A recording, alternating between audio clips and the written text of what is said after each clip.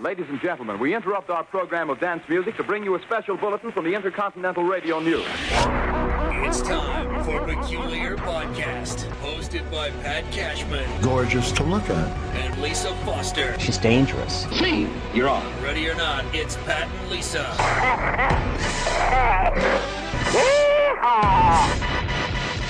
Can you dig it?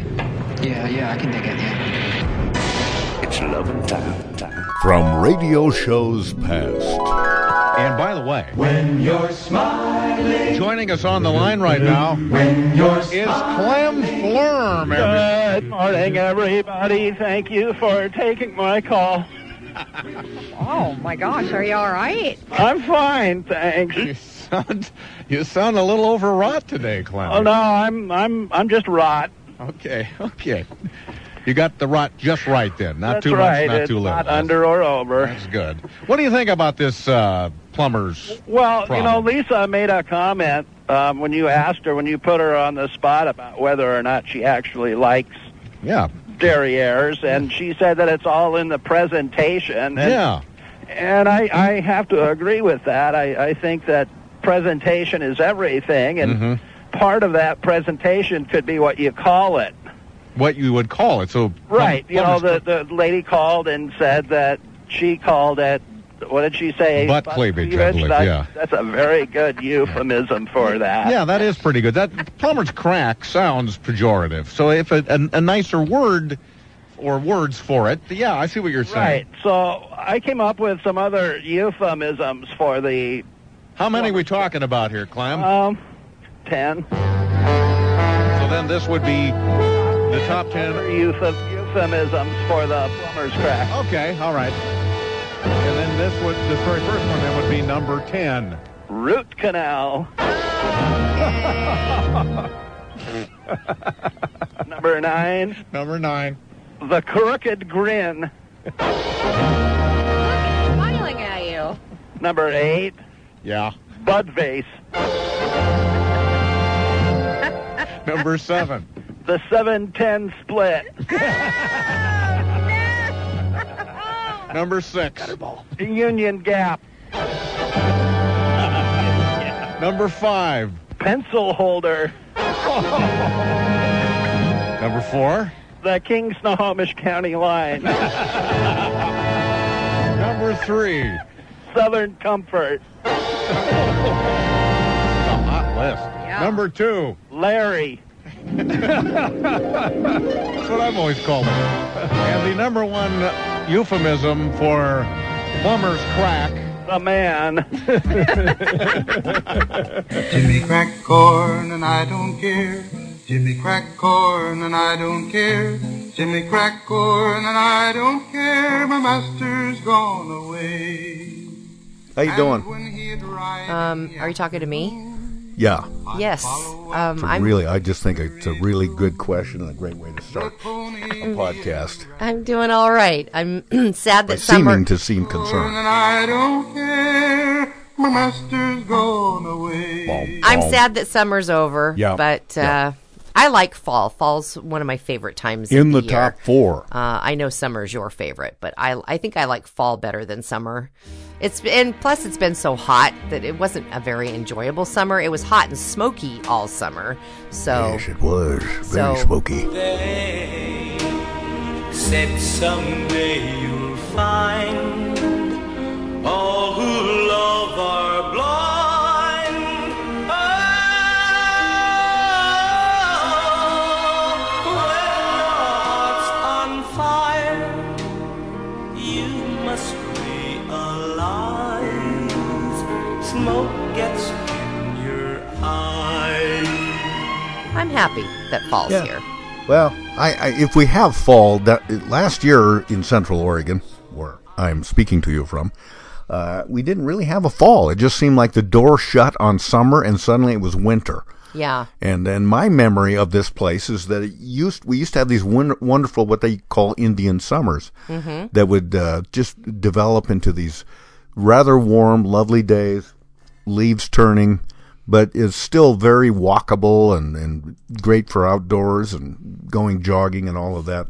Last year was a sudden change, and it seems like we're getting down to where we have like 3 seasons here in Central Oregon. That might have been a one-off there. We'll see, but it was terrible. And then 2 years ago, we had probably the worst winter I can remember in my my memory of living here as a kid.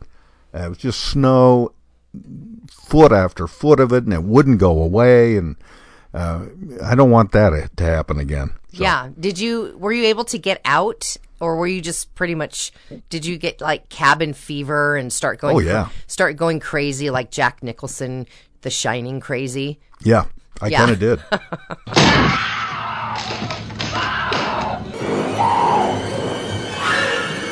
Here's Johnny.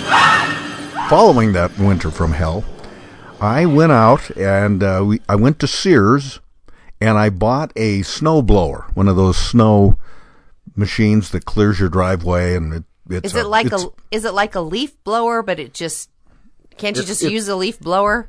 It's more like a lawnmower sized thing, and it's got blades on it. It runs across the wall and then blows the snow out of this big chute. It's pretty spectacular, actually, when it's in action. Ah, okay. I said, I'm not going to get caught flat-footed again this year. I'm not going to get caught snowshoed again this year. So I bought this brand spanking new snow blower, and I just waited last winter. I bet you did. And I waited. And I wound up using it only once.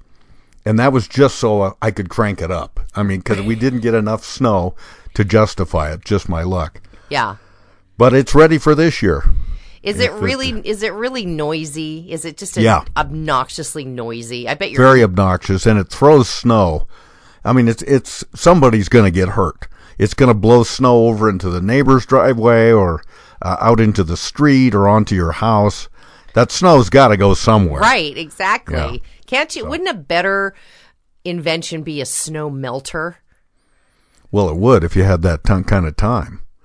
That's what I'm saying, is it's like a microwave snow melter, something that does it. Well, you can throw quickly. You can throw salt down, and that takes care of the problem after a while. Why can't you just throw gasoline down, like douse the snow with gasoline and throw a match on it? Let me try that this year. I'm just no bad ideas, right? And if I do get criticized for it, I'll tell her, well, my friend said this might be a good way to go. I didn't think it was, but she insisted, no, this will be great. It'll be easy, bam, so do this. Done in a flash, literally.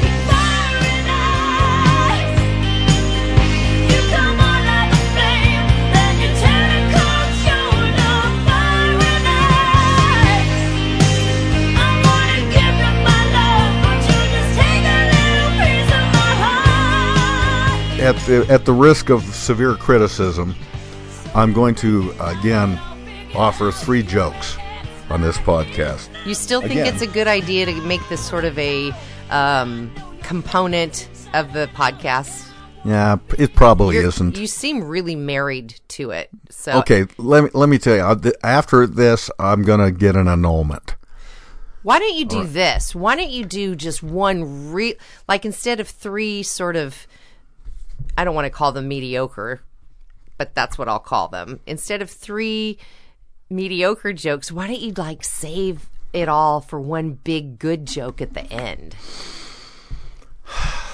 Well, I've done so much prep. Okay, I'll let you do it again. It's not very good. I don't want to make you upset. Okay, and the only good thing is, all right, I'm going to... What is the only good thing? I'm going to skip that joke. That's not very good. See, that's what I'm saying. All right. I guess I'm not that well prepared. Okay, here I go. All right. It's a long one. Oh, well, good. Okay. It's going to fill a lot of time. That's good. A teenage couple had been dating for a couple of weeks, and the relationship seemed to be going pretty well. The young girl told the boy that if he were to come over for dinner, meet the parents, and make a good impression, she would reward him by making love to him. Ooh. Well, he was pretty excited, as it would be the first time. Oh. And he immediately went down to the local pharmacy to buy some condoms. But, it being his first time, he didn't know what kind to buy, so he asked the pharmacist for help. And the pharmacist spent a good hour discussing the different kinds of condoms, what they do, how to pick a size, and so on. And then he asked the boy which he would like. And the boy responded, "Well, being as it's going to be the first time, why don't I get the family pack?" The pharmacist rang it up and then sent him on his way. Well, Lisa, finally the night arrived. And of course the boy was very nervous, but he was determined to make a good, lasting impression on the girl's parents. Wait, what's a family pack? I'm sorry to stop you. Is that like a big case of them? That's not covered in my joke here. Okay, but can you clarify? There's not like an asterisk there. How do you explain it? Is it a family pack? Is just like a bunch of them? I think that's what is implicit there. Yeah. It's an odd name for. And I had a great rhythm going on this joke. I'm sorry. I have to make sure I understand as we go. I understand. So okay, so back up to where the big night comes. Okay, here we go. Forget the family pack thing. I don't even think it's pertinent. Here we go. So the pharmacist rings it up and he sends the kid on his way. So finally the night arrives. And the boy is very nervous, but he was determined to make a good, lasting impression on the girl's parents. Everybody sat down to dinner, and the mother said, "Let us bow our heads and pray." And everyone bowed their heads, and they said grace. And when they were finished, everybody looked up, except the boy. He continued to bow his head and mumble in prayer. And after about 20 minutes, he is still praying. And the girl taps him on the leg and says, "I never knew you were so religious." And the boy said, "I never knew your dad was a pharmacist." Very good. You like that one? Yeah. Whether I risk another one, we'll see. Probably not a good idea. Nice. Hey, did you see this documentary about Fred Rogers? No, I mean I've seen Mr. Rogers. Yeah, I've seen the trailers for it. I don't know why I'm not compelled to see it. Have you seen it? Is it good? I've not seen it. I've heard a lot about it. I'd like to see it. It's called "Won't You Be My Neighbor?" Yeah. And documentaries make about maybe $200,000 at the box office if it's doing well. But this one has made $7.5 million. Oh. And that was a few weeks ago. So well, maybe I should see it. So people are running to see it, and I think it's filling a need right now, too. Not to be too sappy about it, but, maybe it can make the argument that decency can still play in these days where we seem to see a lot of meanness. Right. We don't seem to see it. We do see it. Right. And this is engaging people. I mean, the guy Fred Rogers, by all accounts, was exactly who he appeared to be on TV. He wasn't. This wasn't a role per se. He really was a very decent human being, and his influence on kids, my kids, for two, was manifest. I mean, he just really, in a gentle sort of way, in this hurry-scurry world we live in right now, you almost wonder if something that is so laid back and gentle as the old Mr. Rogers' Neighborhood was, would kids sit still and watch it? I kind of think they would. It's a beautiful day in this neighborhood, a beautiful day for a neighbor. Would you be mine? Could you be mine? It's a neighborly day in this beauty wood, a neighborly day for a beauty. Would you be mine? Could you be mine? And I think it's an interesting contrast to what we were talking about in the last podcast about how you're not a man unless you're out hunting and killing stuff. If you're gentle and thoughtful and compassionate, that somehow you're less of a man. So it really is a huge contrast to what you were telling me about hunting. Sport hunting is now taking off, but now people are flocking to this movie. So are we split even further down the middle on these things? It seems to be. I don't know if it demonstrates that, but it does show that there is something to be said for the gentler, kinder way of being. Not necessarily at the exclusion of the other. I mean, sure. People can be both. You can be tough as nails in certain areas, and then more understanding and gentle in others. Mm-hmm. I don't think it's hypocrisy to be both, but I'm just glad this movie came out. I think it was a perfect timing for it. And the other film that I'm gonna tape because I missed it the first time around is called RBG. Ah, yes. It's about Ruth Bader Ginsburg. Yeah, that's supposed to be a huge, huge film. And they're also now making an action figure of her, which I love. Isn't that funny? I love it. She's like 85 years old. Yeah. And she's apparently got a terrific sense of humor. You see that in the documentary. Mm-hmm. And, of course, she's got one of the more important jobs in the world. You hope whichever side of the political aisle you sit on, I think it's reasonable to hope for a somewhat balanced judiciary, and so she helps balance things out for right now. People ask me, when would you be satisfied with the number of women on the court? When there are 9.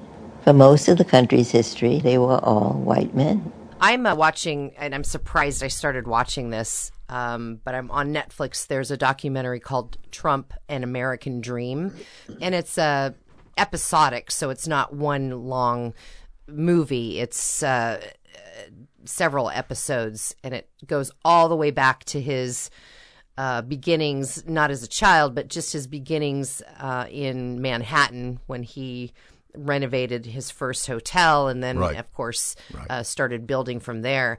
And just the interviews, remember Rona Barrett? Rona Barrett had a long interview with him, and it's interesting some of the things that he used to say that says now, he's always been saying them.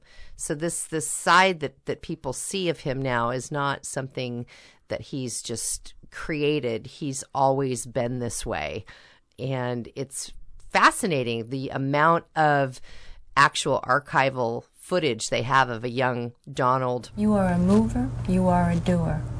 If you could make America perfect, how would you do it? Well, I think that America is a country that has tremendous, tremendous potential. I think that much like the mind, I think that America is using very, very little of its potential. I feel that this country with the proper leadership can go on to become what it once was, and I hope, and certainly hope, that it does go on to be what it should be. What should it be? Well, it should really be a country that gets the respect of other countries. Is respect the most important thing in your opinion? Well, respect can lead to other things. When you get the respect of the other countries, then the other countries tend to do a little bit as you do, and you can create the right attitude. His business dealings and his father, and how much he needed to prove himself better than his father, and it's really, I think, rather fascinating. It is fascinating. It is, and I think people who remained friends with him back in the day dismissed it because the idea that this guy was going to somehow become president wasn't even on the table. And so, well, it was. I can overlook some things, I guess. Yeah, it was, though. It's interesting because Rona Barrett had even asked him this is back in the 70s. If you lost all of your wealth today, what would you do? And he said, I'll probably run for president. And then he's like, I'm just kidding. But he said that back in the 70s. Isn't that crazy? Yeah. It is crazy. Yeah. And of course, he's the subject, if you can believe it, through his career of 3,500 lawsuits. Yeah. I mean, that's something of a record right there. And of course, he and his father, in the early days, they got in some trouble for their double dealings in their apartment buildings, where they apparently weren't, renting to certain people of certain colors and that sort of stuff. I mean, it's a long, long history of this. So none of this really should be a huge surprise. The huge surprise is that someone like that got elected president, and we can go from there. Well, it was interesting. But enough about that. Well, it was interesting that he was very much about publicity back in the old days, and that's how he really became the so-called magnet that he became because of his publicity shrewdness. And whatever you want to say about him, he is brilliant at creating his own publicity, and he was even back then. No, he really is good at and that. Even back then he was. So that's what I thought was really fascinating, was that he was already dialed into the power of publicity way back then. So it's a good watch if you get a chance. It's called Trump: An American Dream on Netflix. I'll check it out. I do think you can be a master marketer if you are, especially if you dispense with anything that's inconvenient like the truth. Sure. It's just plow forward from there. Right, because that's what makes news. When people say, can you believe what this person said? Just say it a lot, and say it often, and say it all the time. Don't say fake news once. Say it a million times. Yeah, don't say build the wall once, a million times. Say it a million times. Yeah. Yeah, his greatest hits, we could go through all of those. I will build a great, great wall on our southern border, and I will have Mexico pay for that wall. He's a war hero because he was captured. I like people that weren't captured. Your senator, what a stiff. What a stiff. Our leaders are stupid. Our politicians are stupid. I'm really rich. I'll show you that in a second. I beat China all the time. What's this guy, beggar? Somebody's doing the raping, Don. I mean, who's doing the raping? You've called women you don't like fat pigs, dogs, slobs, and disgusting animals. Your Twitter account... Only Rosie O'Donnell. As we're recording this right now, and of course it's impossible to know day to day where things are going to go, but we've got two things going on. One, Bob Woodward has this new book out. And the second thing is that there was an anonymous editorial published in the New York Times, as you know, by somebody who's described only as a senior staffer in the White House. And people who are listening to this now know the whole story of that. But to me, the most chilling part of all of this is the demand by the president that the New York Times tell us who this person was and turn them over immediately to the FBI. That turn them over thing sounds so fascist to me, so chilling. It's maybe the creepiest part of this story as far as I'm concerned. Yeah, well, that is... You can argue whether that person should have just had the temerity to say, yeah, this is my name, this is what I think, I know I'm going to be fired now, and assign their name to this thing. I think they're saying, no, if I keep it anonymous, I can continue to be in the White House and work to steer this man away from his worst inclinations. I think it's interesting that he had said in an interview with Phil Donahue, I'm going back to this documentary now, in the 80s, he said, if somebody hits me, I hit him back 3 times harder, which is something he's been saying currently as well. So somebody has hit him, and that's why he wants them to be turned over so that he can just completely annihilate them. Yeah, it is disturbing, but that's just that's how he is. His view is you are either a predator or you are a victim, and that's why he does what he does, because he refuses to be a victim. I think, to be fair, you could admire some of that direction, some of that determination, but I think what's missing now is that a president, at least in part, ought to be someone that inspires people, that comforts people, that elevates the discussion, that talks about bigger things than themselves all the time. And takes care of the people, takes care of us. Yeah, we get none of that now. Yeah. And I think maybe you like some of the things, maybe you like the tax cuts, maybe you like the Supreme Court picks, but I can't imagine even any of his supporters liking everything about him. They can't be liking the tweets and all of that stuff. Yeah. Hey, speaking of that, I heard this thing on public radio the other day, and I can't even remember the name of the show, but it was fascinating. They interviewed a woman named Sarah Jane Moore, and she's 87 years old, And so basically, she tells her story in such a matter-of-fact way that you just can't believe what the ending of it is. And she says, well, I got up one morning. This was in San Francisco. This was 1975. I got up one morning, and I had some breakfast, and I took my child to school. And then I got in the car, and I drove downtown San Francisco.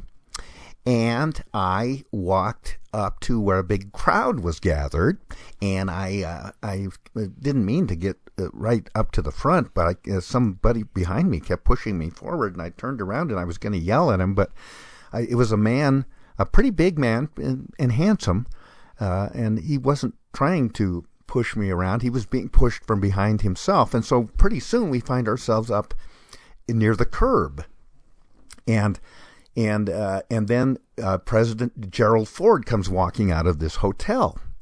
And so then that's when I reached into my purse and I pulled out my pistol and I shot at him. And I missed him the first time, and I was trying to get a second shot, and that's when the man behind me grabbed my arm and moved the gun away so that the second shot went wild. That's Sarah Jane Moore. I couldn't believe the matter-of-fact way. She was spent 31 years, I think, in prison. She's out now. And the point of the interview wasn't to be about her or why she did that. It was about the man that was pushing her from behind and the man who ultimately might have saved President Ford. Oliver Sipple was his name. And I would encourage people, you can just Google the name, Oliver Sipple, Sipple. He was most immediately an American hero, and then within 2 or 3 days, his whole life changed because a columnist for the San Francisco newspaper, I think the Examiner, named Herb Cain, revealed that Oliver Sipple, yes, he was a U.S. Marine, yes, he had saved President Ford's life, but he was also gay, and it ruined Oliver Sipple's life. Oh, boy. His parents wouldn't speak to him anymore. Oh, my gosh. It was an embarrassment, and he died some years later. Wow. Miserable and alone.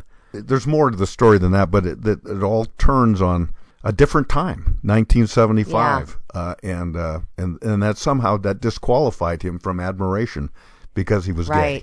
And even in his parents' mind. Boy. It's a sad story, but it's an amazing tale. And when they began the interview, I said, I know that name, Sarah Jane Moore. Why is that ringing a bell? What drove you to want to try to assassinate President Ford?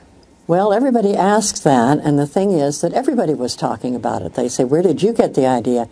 I don't know about the rest of the country, but in San Francisco, people were saying this all the time. Number one, we elect our presidents, we don't appoint them.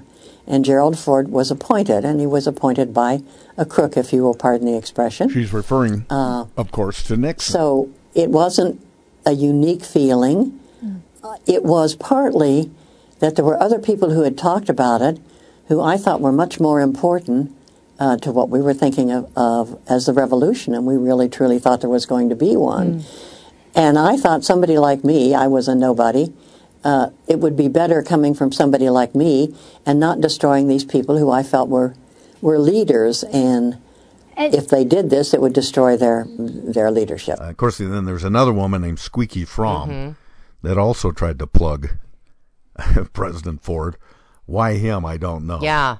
But he survived both of those attempts. And the women, it's the women who... Because usually that's the surprise. Yeah, usually it's the men that are doing the assassinating. That's probably why she got to approach so close. Right. But she's never adequately explained why she wanted to shoot him, or what was going through her mind. She just went off to jail. She's out now. Weird story. Yeah, that is weird. I would check it out. Sarah.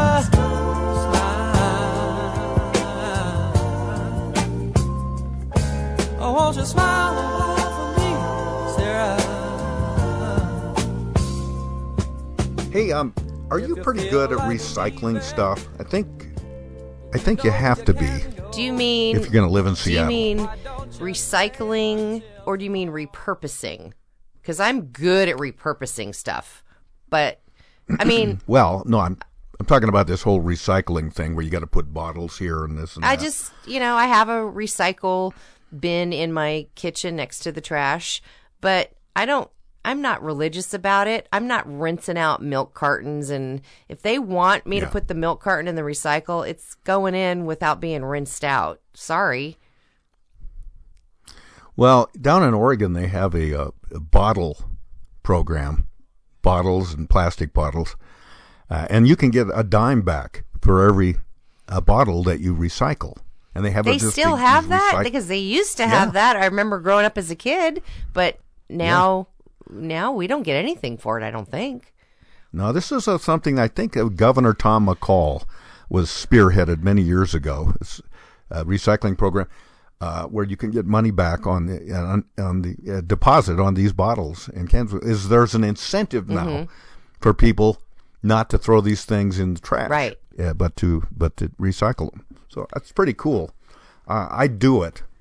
I take these big bags in there, and I've not ever cashed it in, but I've got like $120 in there now coming to me. Is that just from beer bottles? Just from beer bottles and wine bottles. You can't eat wine. Wine bottles don't count. Well, see, they have to be beer bottles or Coke bottles. I would make a fortune if they were giving me money back on my wine bottles, but forget it. Oh, yeah, I know. Well, it reminded me that I did some question and answers with some people on our radio show years ago, and I have a transcript of it here, where I was trying to explain.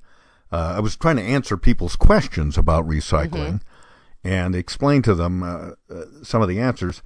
And here's a question that came from Trudy in White Center, and Trudy said, "Can I dump styrofoam peanuts into my recycling cart?" I said, "You sure can, Trudy. If you want a $1 fine, that's $50 for business and apartment complexes.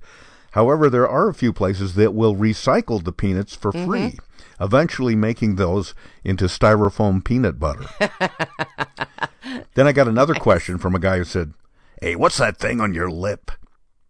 You should see a doctor about that." I said, "Well, yeah, never mind that. Do you have a question about recycling or composting?" "No, just a lip." Okay, let's move on to the next question. And this guy said, "I understand that shredded paper is recyclable. What about shredded wheat?" I said, "That's a really good question. Thanks for not mentioning the thing on my lip, by the way. Shredded paper is recyclable because it can be turned back into new paper. Shredded wheat cannot currently be turned back into new wheat.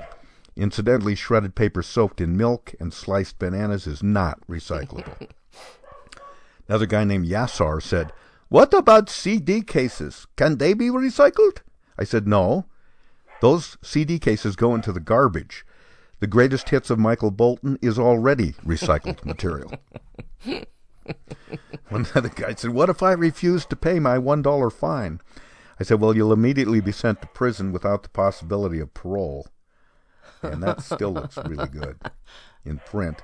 And then I had one final question come in.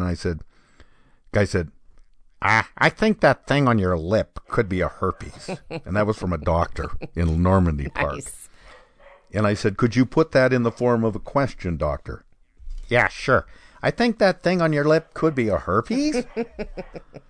"Well, what can I do for it?" "Could you put that in the form of an answer?" "Yes." And then that was the end of it.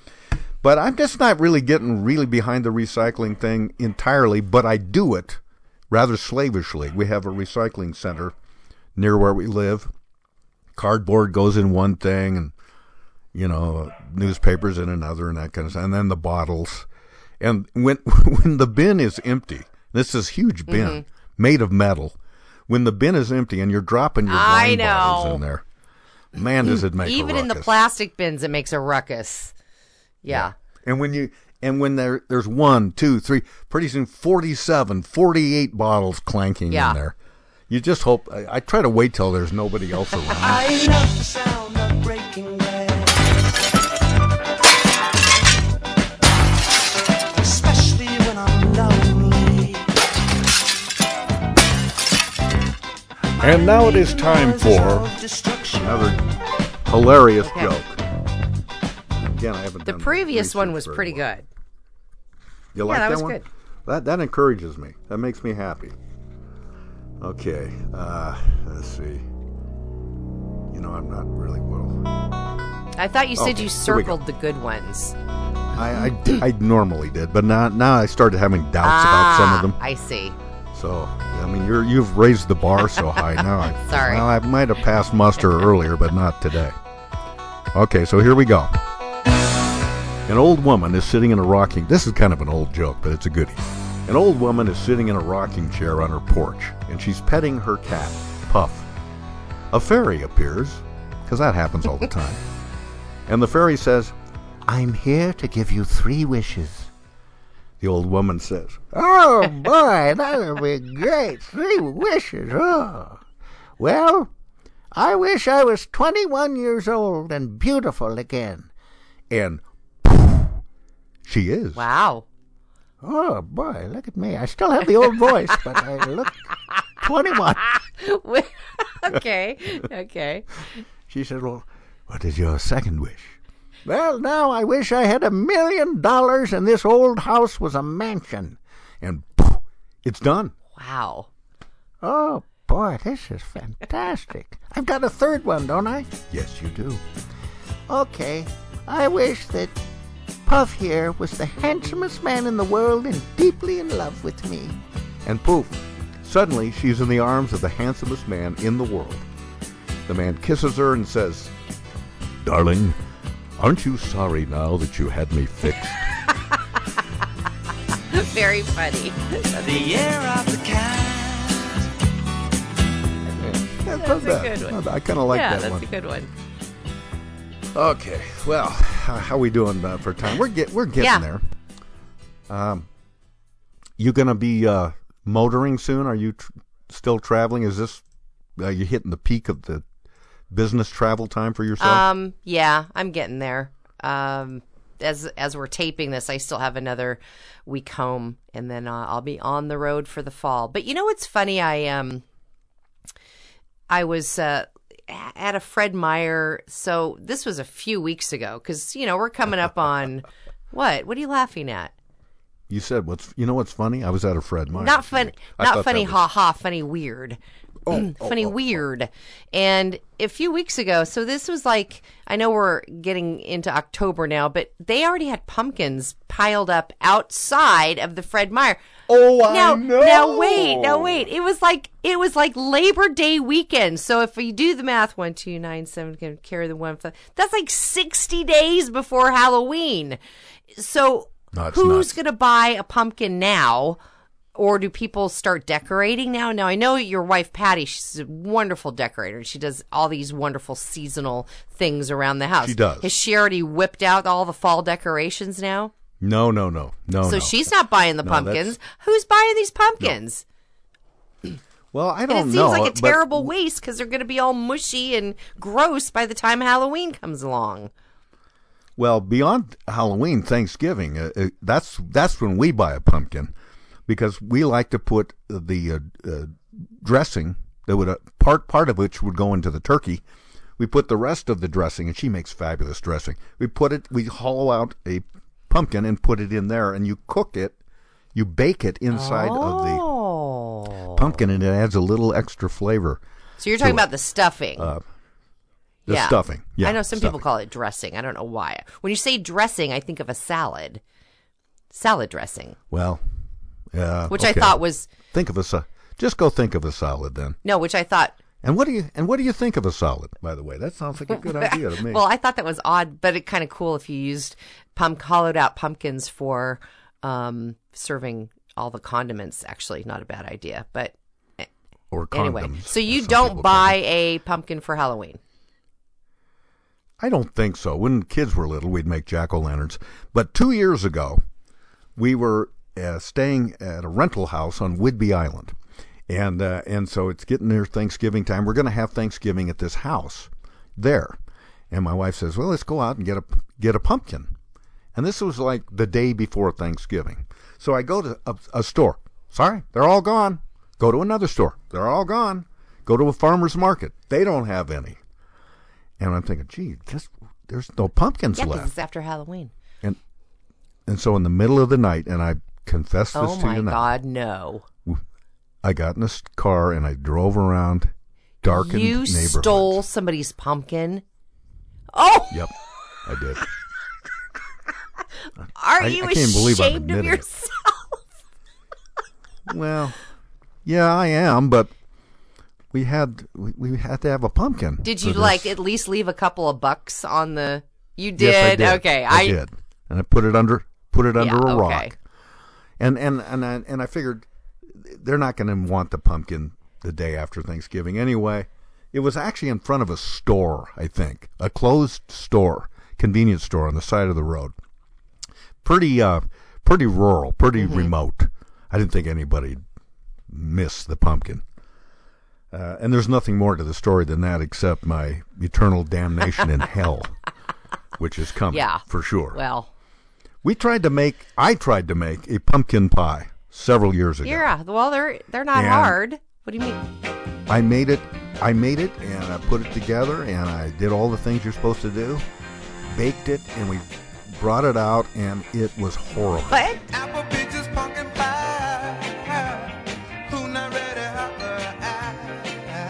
And it was stringy. There were strings in it, strings of pumpkin in it. Oh, I didn't know that not just any old pumpkin can become a pumpkin pie. You need a sugar pumpkin. I don't know.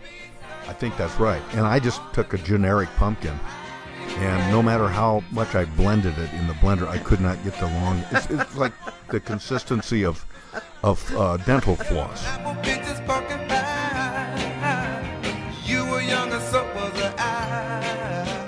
Yeah, I know what you're talking about. It was terrible, and we threw it away. Oh, and you went to all that trouble. Since then, I have learned that you need a certain type of pumpkin, or you just need a good. Costco, pretty much. Yeah, man, I was in Costco the other day, and I saw these things are the size of hubcaps, bigger Their than that. Their pies are huge, and they're so good. I can't believe I didn't grab they're one. delightful. Yeah. Oh yeah. That apple pie they have there at Costco with the crisscross and the crust sugar. On Yeah, I know. I know. When I'm in Costco by myself, I will take pictures of things and send them to my wife. I took a picture of halibut. There was halibut in their fish case, and this halibut was $122. Why? It's incredibly expensive. This was, I don't know how many pounds. I think it was approaching $25 a pound. Was it like that. A whole Just fish? Outrageous. No, it wasn't even a whole fish. It was a pretty big chunk, but still. Wow. Man, who can afford to buy halibut? I'll stick But to tuna or imagine something. if it wasn't at Costco, imagine how much it would have cost. Well, that's the mistake so many of us make. I know. We assume that Costco's cheaper, but it's often not. Yeah, it is amazing the state of mind. I'm in a completely different state of mind in Costco than I am at my local QFC when I'm shopping. I'm all of a sudden I feel like, all right, deals to be had, vats of things to buy, and I'll come home with a 55-gallon drum of soy sauce because I'm like, it was $2. Yeah. So and you'll have it for years. And I'll have it for years. So it is definitely a slippery slope when you get into Costco because Costco's not really geared for single people like you, or even couples like us. It's made. You see people buying 50 gallons of milk, and you realize they have a cafe or a restaurant or something, a large family or something. Yeah. And so that's really what it's geared to. So some things are just silly. I used to joke that the guy bought a set of tires at Costco thinking he was buying donuts. Or maybe it was the other way around. Yeah. Yeah, it's insane. Yeah. Insane. Hey, I have one more quick story to share with you. This is a technology story. It actually came out this summer, and I never got a chance to talk to you about it. But and you probably saw the article that IBM has now patented a coffee delivery drone, and they haven't said whether they're going to actually produce it, but they've filed for the patent. And the patent describes this technology as a drone that can apparently detect when, like, if you're tired or if you're starting to your energy's starting to flag in the middle of the day, it can detect this and actually bring you a coffee drink via a drone, and it'll lower it on like a fishing line, like a string, like it'll come to you and then it'll just doesn't that sound fantastic? If I'm feeling tired and out of it, I would rather the drone deliver me a blankie and a pillow. Can I do one more joke for you? Yeah, let's do one more joke. All right. There was a blind man who decided to visit Texas. When he got on the plane, he felt the seats and he said, "Wow, these seats are big." The person next to him said, "Well, yeah, everything's big in Texas." When he finally arrived in Texas, the guy decided to visit a restaurant, and upon arriving, he ordered a drink, and they got a mug placed in front of him, and he grabbed it and he said, "Wow, these mugs are big." The bartender said, "Yeah, everything's big here in Texas." After a couple of drinks, the blind man asked the bartender where the bathroom was located. The bartender replied, "That'd be second door to the right." The blind man headed for the bathroom, but he accidentally tripped and he passed by the second door. Instead, he went through a third door, which led to the swimming pool. He fell into the pool, scared to death. He started shouting, "Don't flush! Don't flush!" You push me when I'm falling, and you kick me when I'm down. I guess I missed my calling, 'cause I should have been a clown.